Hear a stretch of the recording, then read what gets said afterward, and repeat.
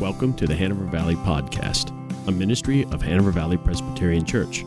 We are located at 133 Carlisle Street in downtown Hanover, Pennsylvania. Check out the rest of our website at hanovervalley.org. Thank you for listening. We've been looking the last few weeks at the book of Daniel, the life of the gospel in him as he was serving in a pantheistic culture, in an oppressive world, understanding that oppression, understanding that aggression on his faith, understanding that aggression on him personally through the lens of the gospel, seeing it as one of the things that we learn in marriage counseling courses is to be able to see the outcry for connection when your spouse or when your child or when your friend says it. They call it bidding. They're bidding for connection or love. And sometimes the tricky thing is that if a bid in your marriage or in your relationship with your children or in your friendship, if a bid for connection comes out like, "Hey, sweetie, would you love to hang out and have a date night?" That's easy. But do you catch the bid when they say, "Doggone it, how many times have I told you to clean up your clothes when you drop them on the floor?" Can you see the bid in that? Because there is a bid. It's a bid for connection. It's a bid for order. It's a bid for, do you see me? Do you hear me? Can we have a conversation about this? But it comes out in it with an edge.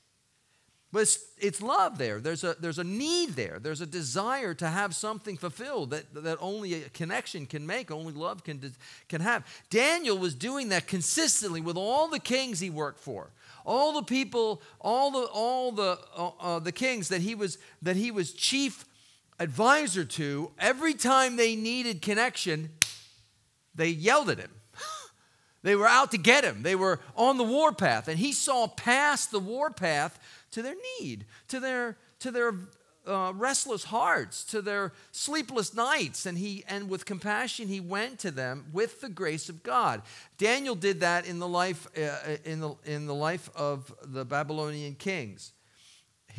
We've referred to his contemporaries. The people of God had been held captive, had been overtaken, conquered by this imposing pantheistic culture known as the Babylonian captivity. And during their time of captivity, Daniel was doing his job.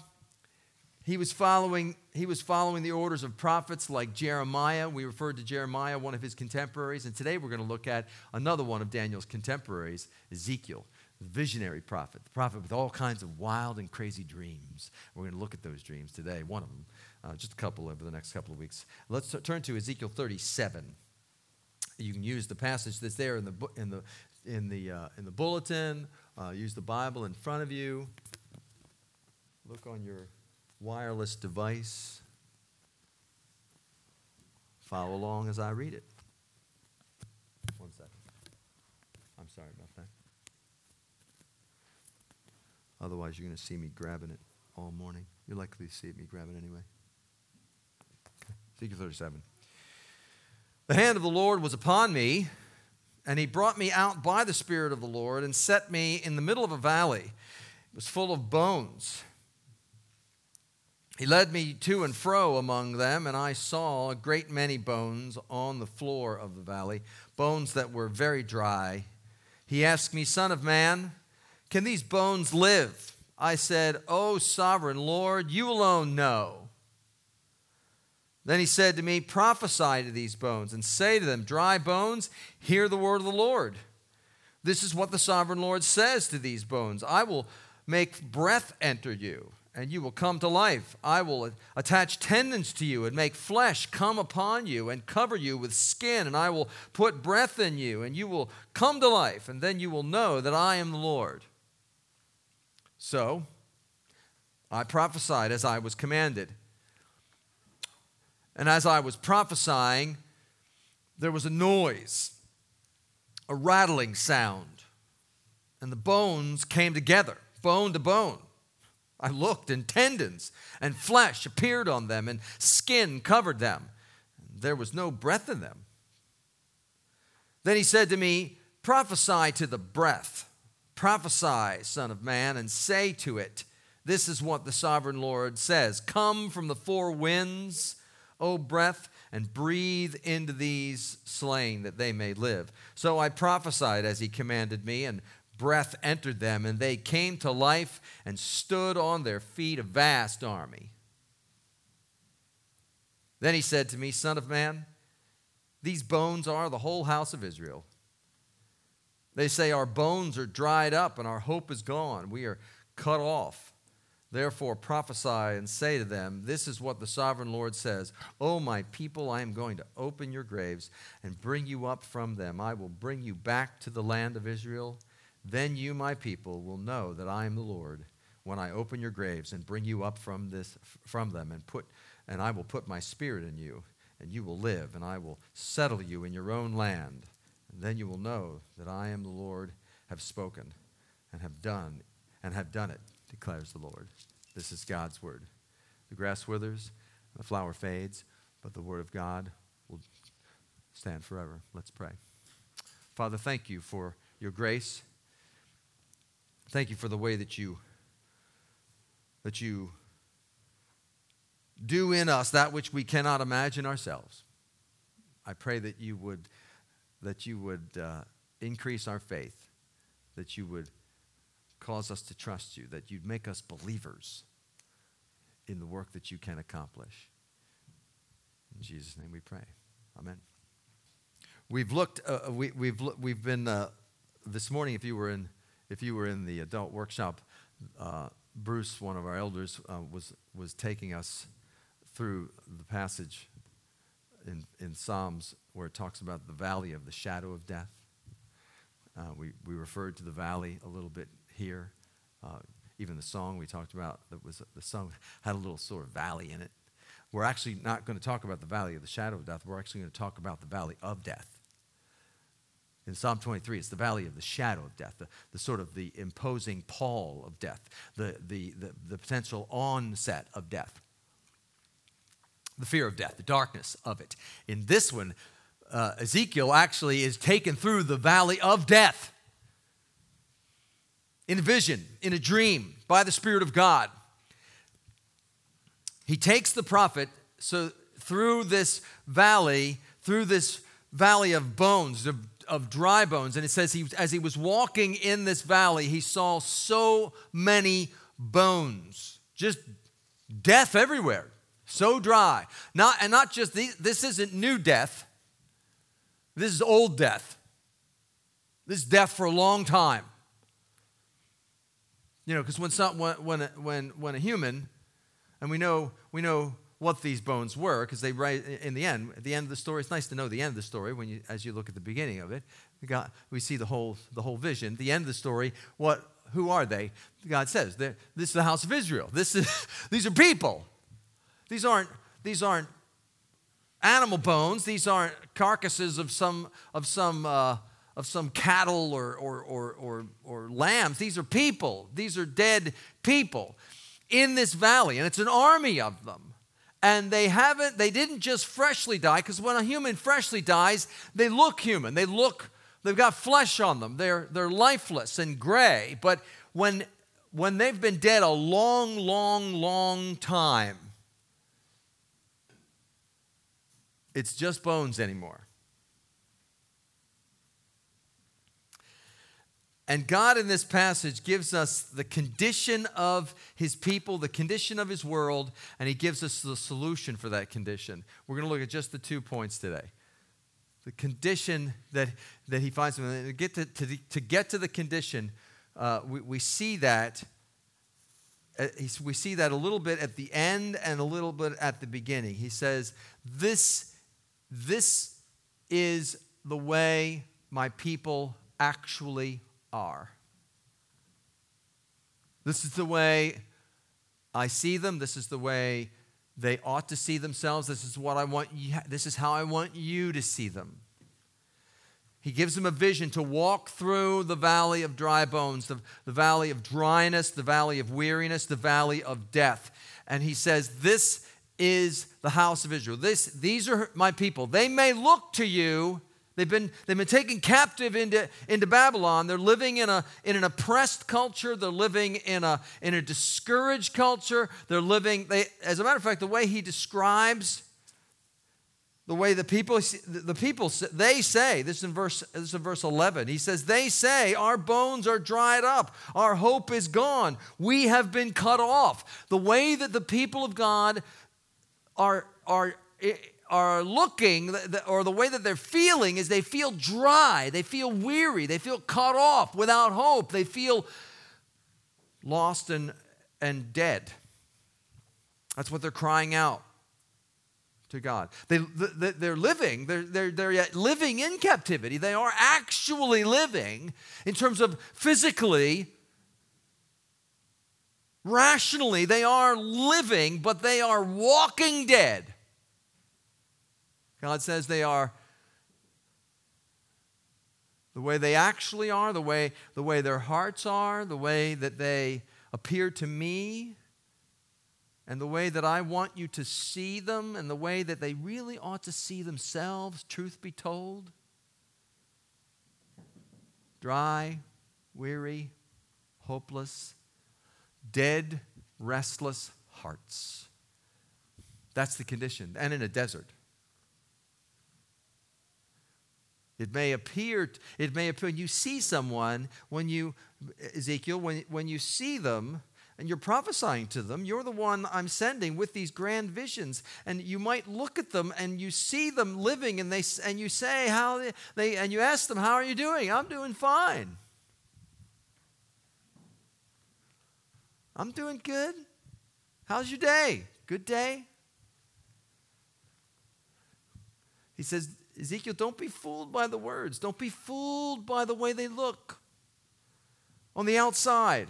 Don't be fooled by what you think you see, because the vision I'm giving you is more accurate by the Spirit of God.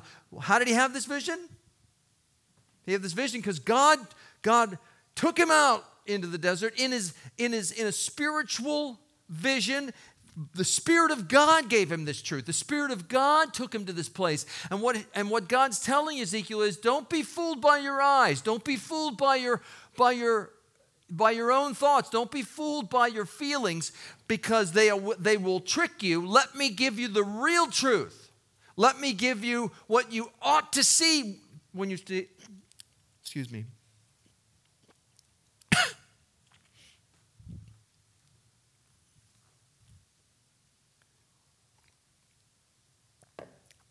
Don't be fooled. Because they may look alive, they may tell you they're alive, they may tell you they're doing all right, but what they really are is they're dead inside. They're struggling. They're deeply wounded. They're weary and they're dry. They're feeling like death. They're feeling cut off. They're feeling lifeless. They're feeling as if they have the sense. And if they tell you the truth, they are in their hearts. When they talk to me, they are feeling dry, hopeless, and cut off. This is the condition of the people. Don't ever forget that, Ezekiel. This is how I want you to see that. Why would he take him through? Why would he help him to see this condition? Because it's not easily understood. Because when we walk in the world, it looks like people are living. It looks like they're doing great. It looks, and often people don't even see this in themselves. You know, the doctors always say, what's your doctor always telling you, and your nutritionist always telling you, always hearing it on health reports? Drink more water. Why? Because you don't get enough water. Because you're drinking all kinds of other stuff. My wife's telling me all the time, drink more water. I drank all kinds of coffee today, had water in it. Isn't that the same as water?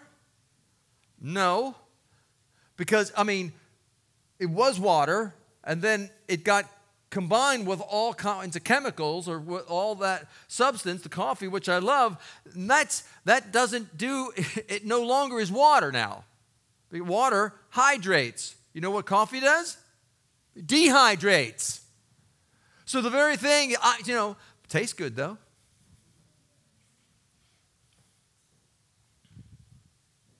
Doctors are always telling you drink more because you don't know that you don't feel that your body's dehydrating. I don't feel dehydrated. I'm fine. I feel a little dehydrated right now. Probably because I had too much coffee this morning. But you don't know you're dehydrated. And what the doctor says, by the time you feel dehydrated, by the time you feel thirsty, too late.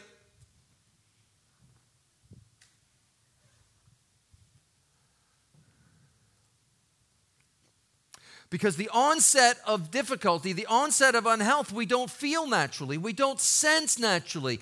And that's why God is taking Ezekiel and saying, they look healthy. They may look healthy, but they're not. They may look as if they're doing okay, but they're not. They are dead. I see them as they truly are, and I want you to see them as they truly are, and I want them to see themselves as they truly are. Why? Because unless you see yourself as you truly are, you cannot begin to make inroads to change. You cannot begin to know that it's time that something has to be done. And if they were fine, if they were already an army with flesh and bone and strength and breath in them, if they were already that, would Ezekiel feel any need to come to them? Would Ezekiel have any sense of desire? No. What God's he's taking him through the valley so that his heart might break, that his heart might be drawn, that he might see the condition of the people, and that it might melt his heart to be drawn to do the work, to raise them to life and to show them their true condition. And here's the thing, that the first thing that God does with him when he takes him through here's a part of the condition, okay? We're still talking about the condition of the human heart. Still talking about the condition of our world. When you see the world, when you and I see each other in the pew, when you and I look at the people in our relationships and our family, we need to see dryness. We need to see hopelessness. We need to see the honest condition of the world and see it so that it might generate us to action, and it might generate compassion and a sense of empathy.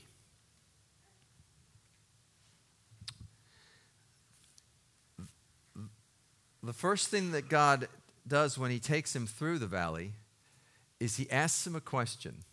Takes him through the valley. He sees the things he sees. He talks about what he sees. Bones, a lot of dead people. So dry. What's the first question God asks? What's the first interaction? He says, what do you think? Can they come to life?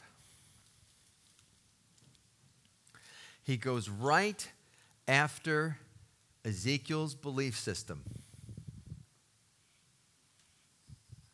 He goes right after his inner root system. He says, Ezekiel, I've just taken you through the valley. This is an expanded sense. This is my expansion on here. I'm taking you through the valley of the shadow. God, let me ask you a question. Do you think, can they come to life? Can we restore their hope? Can we restore their sense of being cut off? Can we restore their sense of vitality rather than deadness and dryness? Do you think that's possible? And I have to give it to Ezekiel. At least he's honest. He says in the verse when God takes him through, he says in verse 3, I said, O sovereign Lord, you alone know. Let me translate that for you into modern vernacular. Ezekiel, can these bones come to life? Ezekiel says, I don't know. But you do. He's admitting, I have no clue. I don't know. You alone know. You're the only person who knows whether these can come to life because I don't know. And in that I don't know, in that sense of him saying, I'm not certain, you know, please tell me, he is admitting his unbelief. He's admitting in that moment, I'm not certain if these people can come to life. I'm not certain. He's admitting, it's almost as if, you remember the story of Jesus? There was a story where Jesus, when he walked the earth, a man approached him with a daughter who was dying. And he said, Master, will you come and heal my daughter? And he says, do you believe that I can do this? And the man, in utter sheer honesty, said, I believe, but help my unbelief. Basically saying, I believe it, but I don't believe it. I'm struggling with my faith. I'm struggling with my belief system. Can you help me? And you know what Jesus did? He healed his daughter. He went with him and helped him with his faith and helped him with his healing. And there's a sense where Ezekiel's sense of having walked through this valley and see the condition of God's people. And he's been doing this. This is chapter 37, folks. He's been doing this for a while. He's been living his ministry for a while.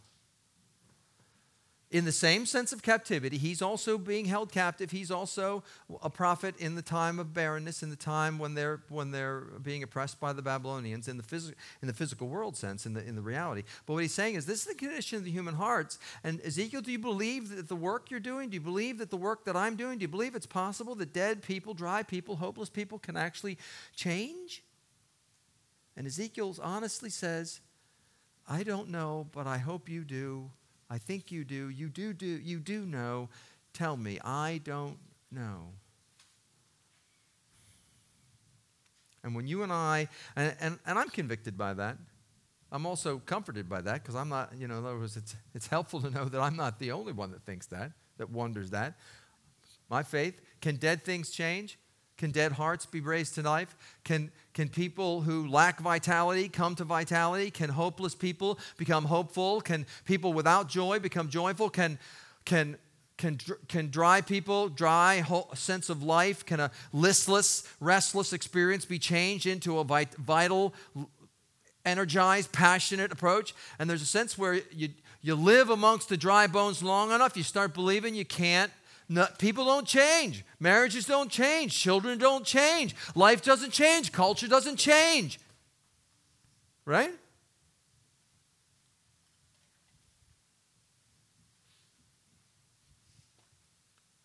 And the first thing God does is convince the prophet. But he doesn't assume. He doesn't overlook the dead heart of the prophet too. The heart of the prophet was dry. He's saying in this question, I see you too, Ezekiel.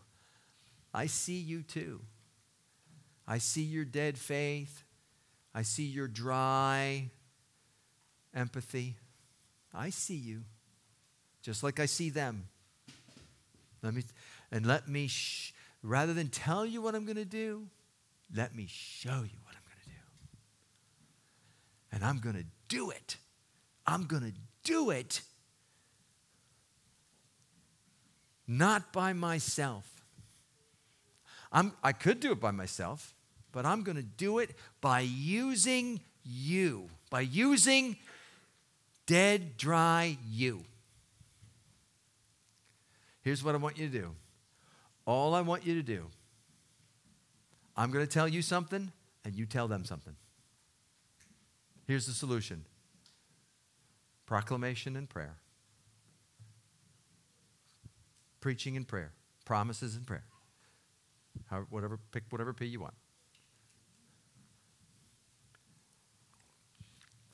He says, Ezekiel, I'm going to tell you something. All you have to do is go tell them that.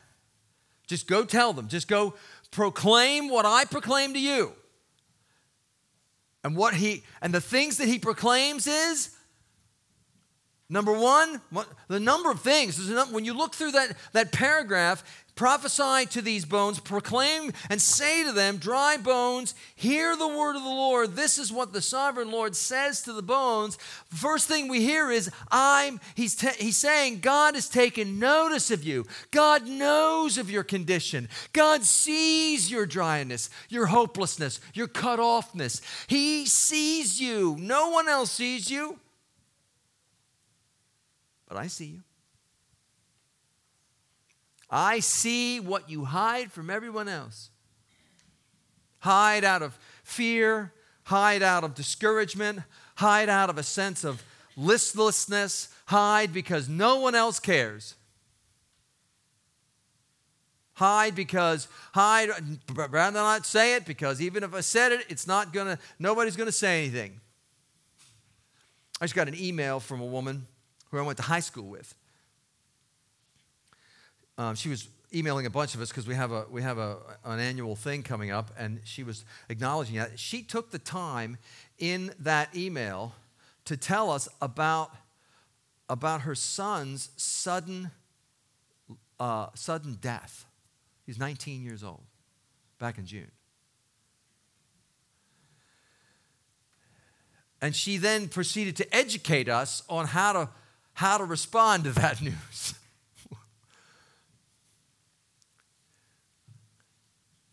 She says, because if you don't, I'm going to tell you how to respond, and one of the ways to respond is ask me about it. Because if you don't ask me about it, I'm likely to take that to mean you don't care, you don't see, you don't know, and it only do more damage and so forth. And that's really what they always tell you. Don't.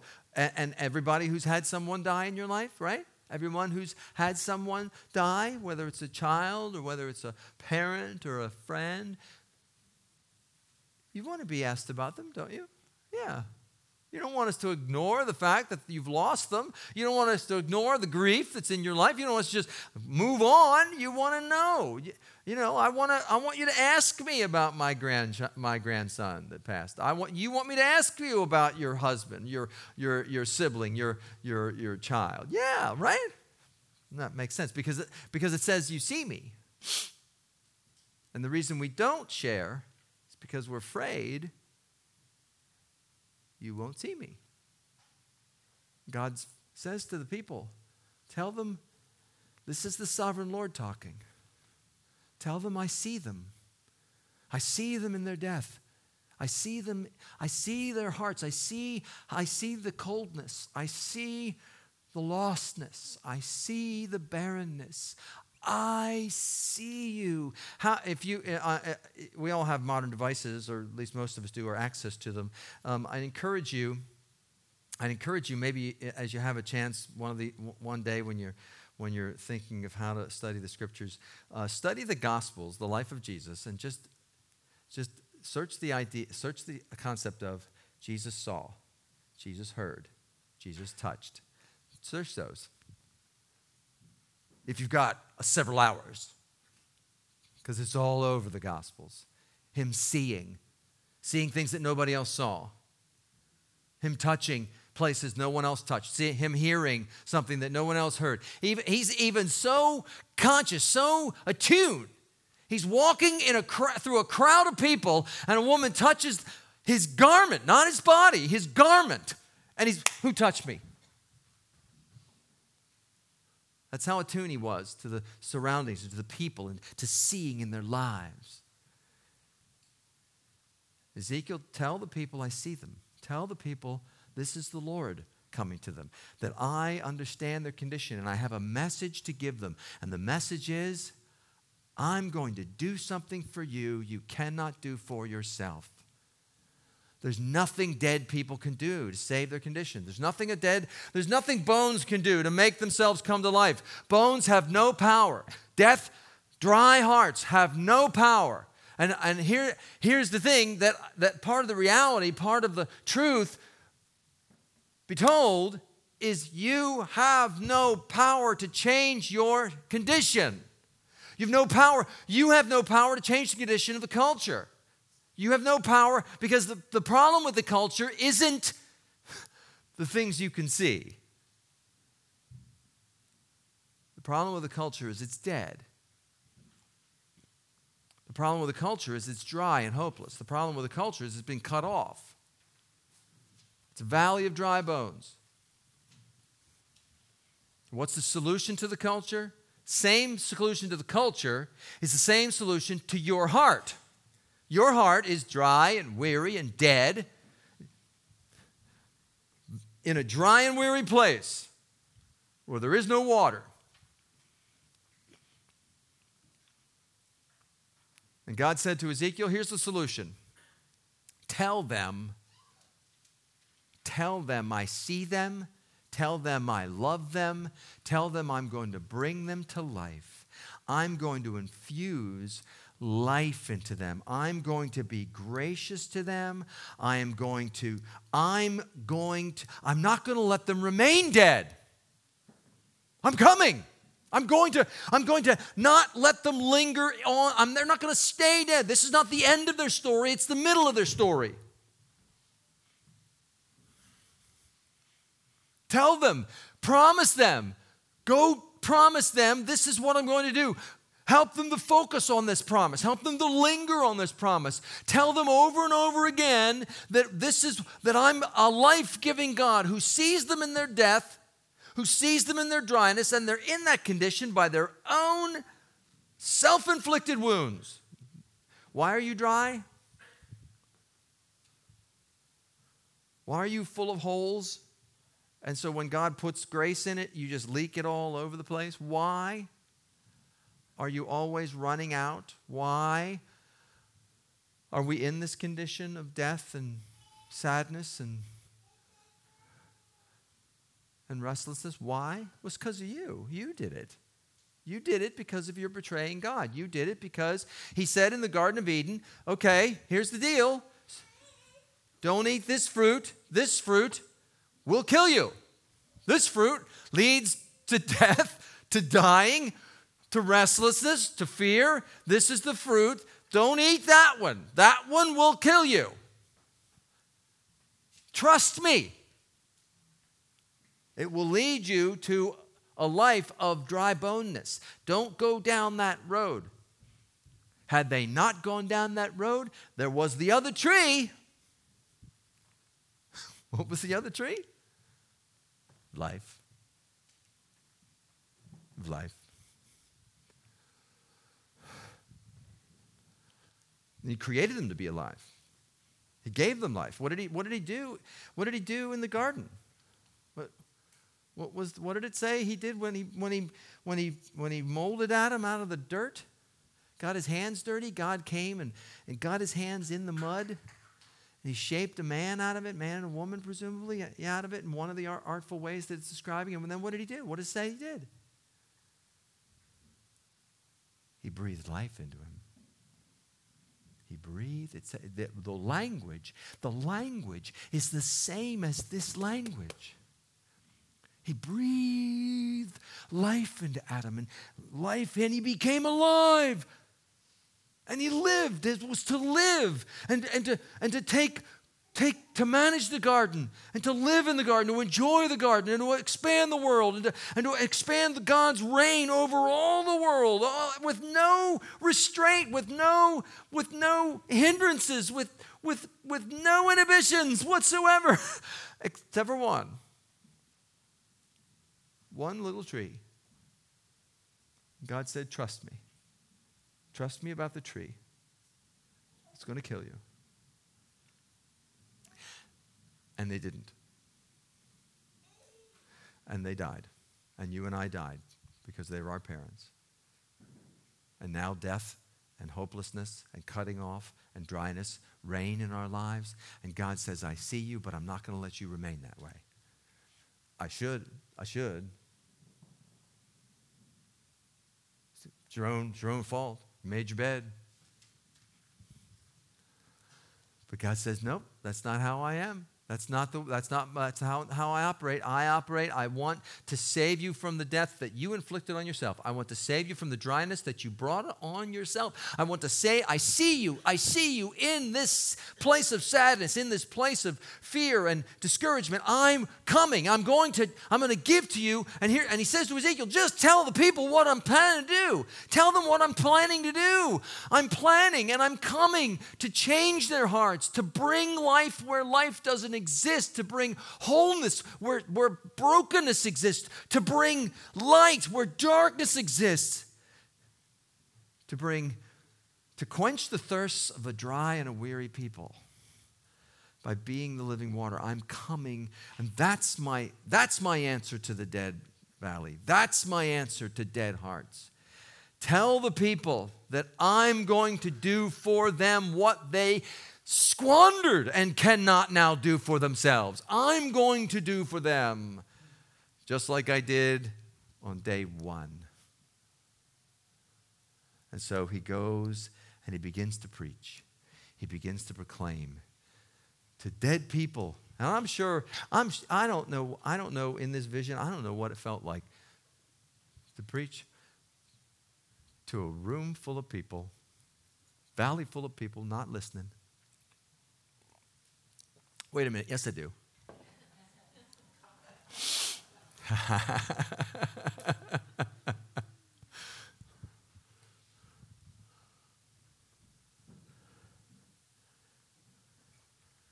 Because if I'm not preaching in that room, I'm the one listening in that room. Depends on who the other preacher is. Sometimes you've been the preacher in my room. And I roll my eyes. I know my wife has been. I know my children have been. What was it like for Ezekiel to walk through a valley and to preach a message and to proclaim grace and to proclaim hope and to proclaim the promises of God and to proclaim the power of God and the compassion of God, to seeing the death and the listlessness and to preach it and to have no one listening. Have no one listening. And then miracle upon miracles. It's almost, you see the story slow down a bit. He tells walking amongst them, God says, do you believe? I don't know, God, you know. Okay, here's the message, go tell the people. And he goes, tells the people, and it's almost, you see him slowing down. And I'm telling the people, and then there's a sound. There's a rattling noise. Rattling. Bones rattling against each other as they're coming back to life. And it's almost, you almost see the eyes of his own heart opening up as he says, and the bones came together.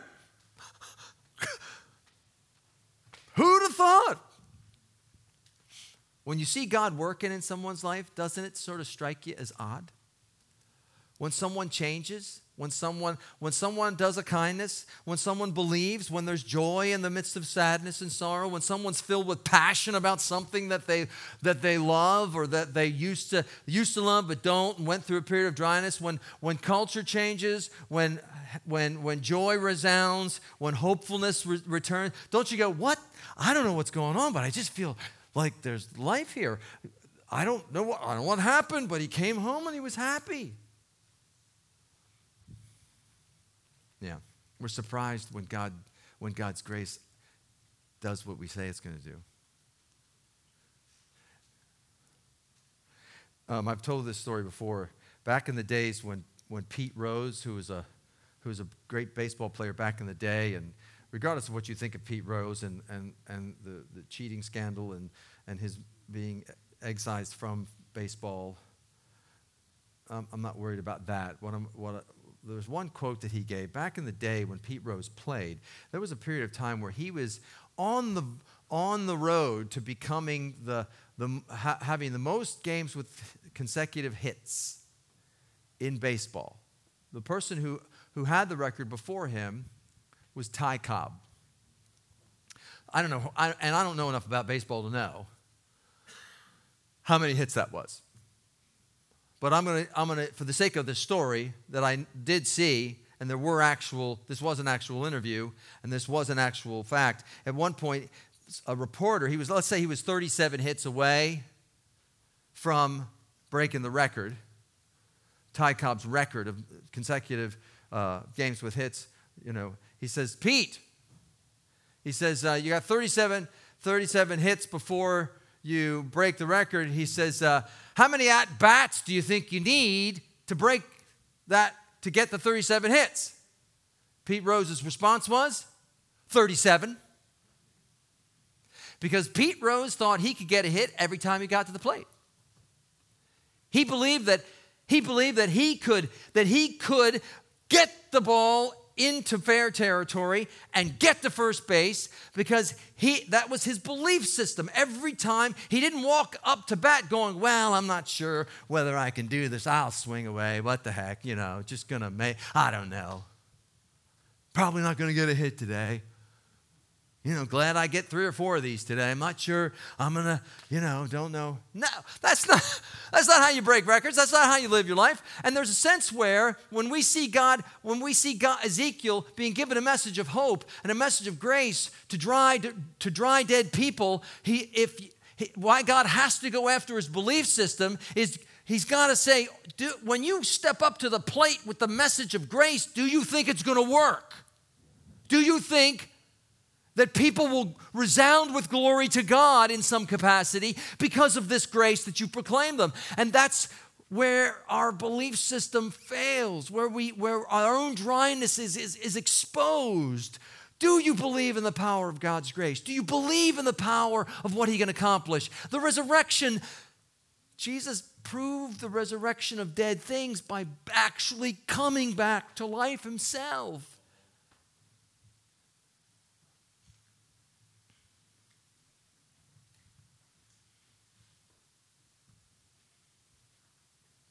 Can things change? Can joy be restored? Can hopefulness reign? Can honesty bear fruit? Yes, yes. Tell the people. Tell the people. And watch what I'll do. Watch. And watch the bones come together. Watch the sinew return. Watch the flesh cover it again.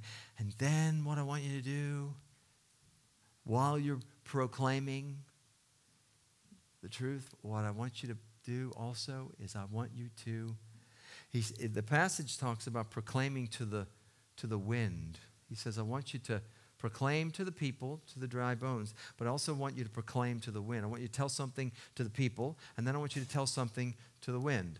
Now, the word for wind in Hebrew, the word for wind there, it's critical to know this. I don't often bring out the Hebrew because sometimes the English helps you just as well. In this instance, the vision, the interesting part of it, and why God's telling him to pray, to proclaim to the wind, is because the word for wind is the word ruach. In Hebrew, ruach. It's got a little in the back. A little ruach. That's also the word in the New Testament for Holy Spirit. The word for spirit. What God's telling Ezekiel to do is I want you to proclaim something to the Spirit. And when you proclaim, what is the act of proclaiming to the Spirit? What is the act when you go tell something to the Spirit of God? You do it all the time. I do it all the time. Maybe you don't do it all the time, but maybe you do it occasionally. When you tell something to the Spirit of God, you're praying. You're praying. He says, I want you to proclaim to the people, and then I want you to pray to the Spirit. Pray to the Spirit that the Spirit would come in and breathe life into these people. Breathe it, because they need it from him. That's why Jesus, when Jesus left his disciples, he says, if I don't go, the Comforter, the Spirit, the Ruach won't come. And you need the Ruach. You need the wind. You need the Spirit of God to come into you to remind you of what I've told you, to remind you of all the things I've said, to remind you, to breathe life into you through those words, to give you the life-giving power that is. The Spirit And the message of truth will change the world, will change your hearts.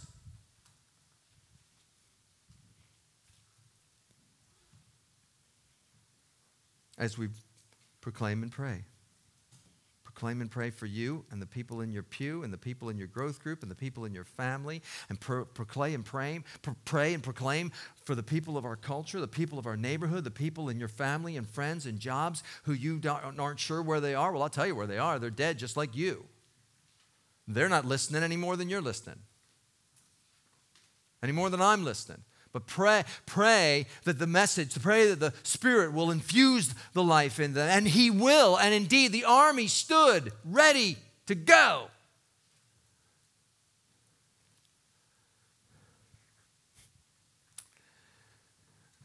There's a expression, there's a passage in the book of John, chapter 20, starts like this. He says, on the evening of the first day of the week, after the resurrection, when the disciples were together with the doors locked for fear of the Jews, Jesus came and stood among them and said to them, "Peace be to you." After he said this, he showed them his hands and his side, and the disciples were overjoyed.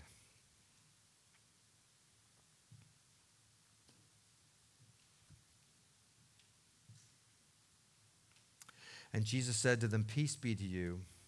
As the Father has sent me, I am sending you." And with that, here's verse 22. And with that, resurrected Jesus said, "Peace be to you. I'm sending you just like my Father sent me." And in verse 22 he says, and with that, he breathed on them.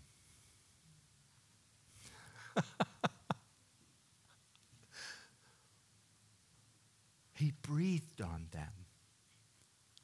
What's going on? I don't know if you've ever read that in John.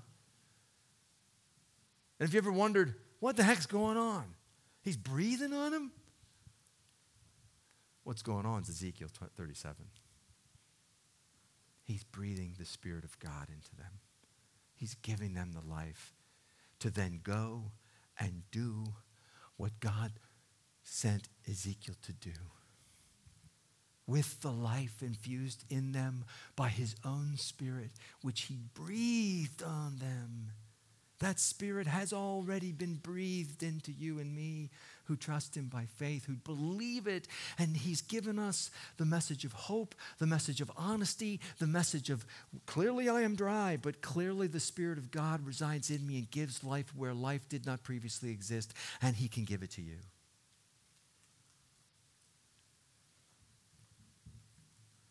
Pray and proclaim. Let's pray. Thank you, Father. Thank you for infusing this new life into us, seeing us in the condition we're in. Lord, I pray that you would breathe afresh upon us, even as you call us to, even as we experience that as we share your supper. Breathing, feeding, nurturing new life into your people. Turning us from dead, dry, hopeless into light, life, and truth. Do that for your glory. In Jesus' name we pray. Amen.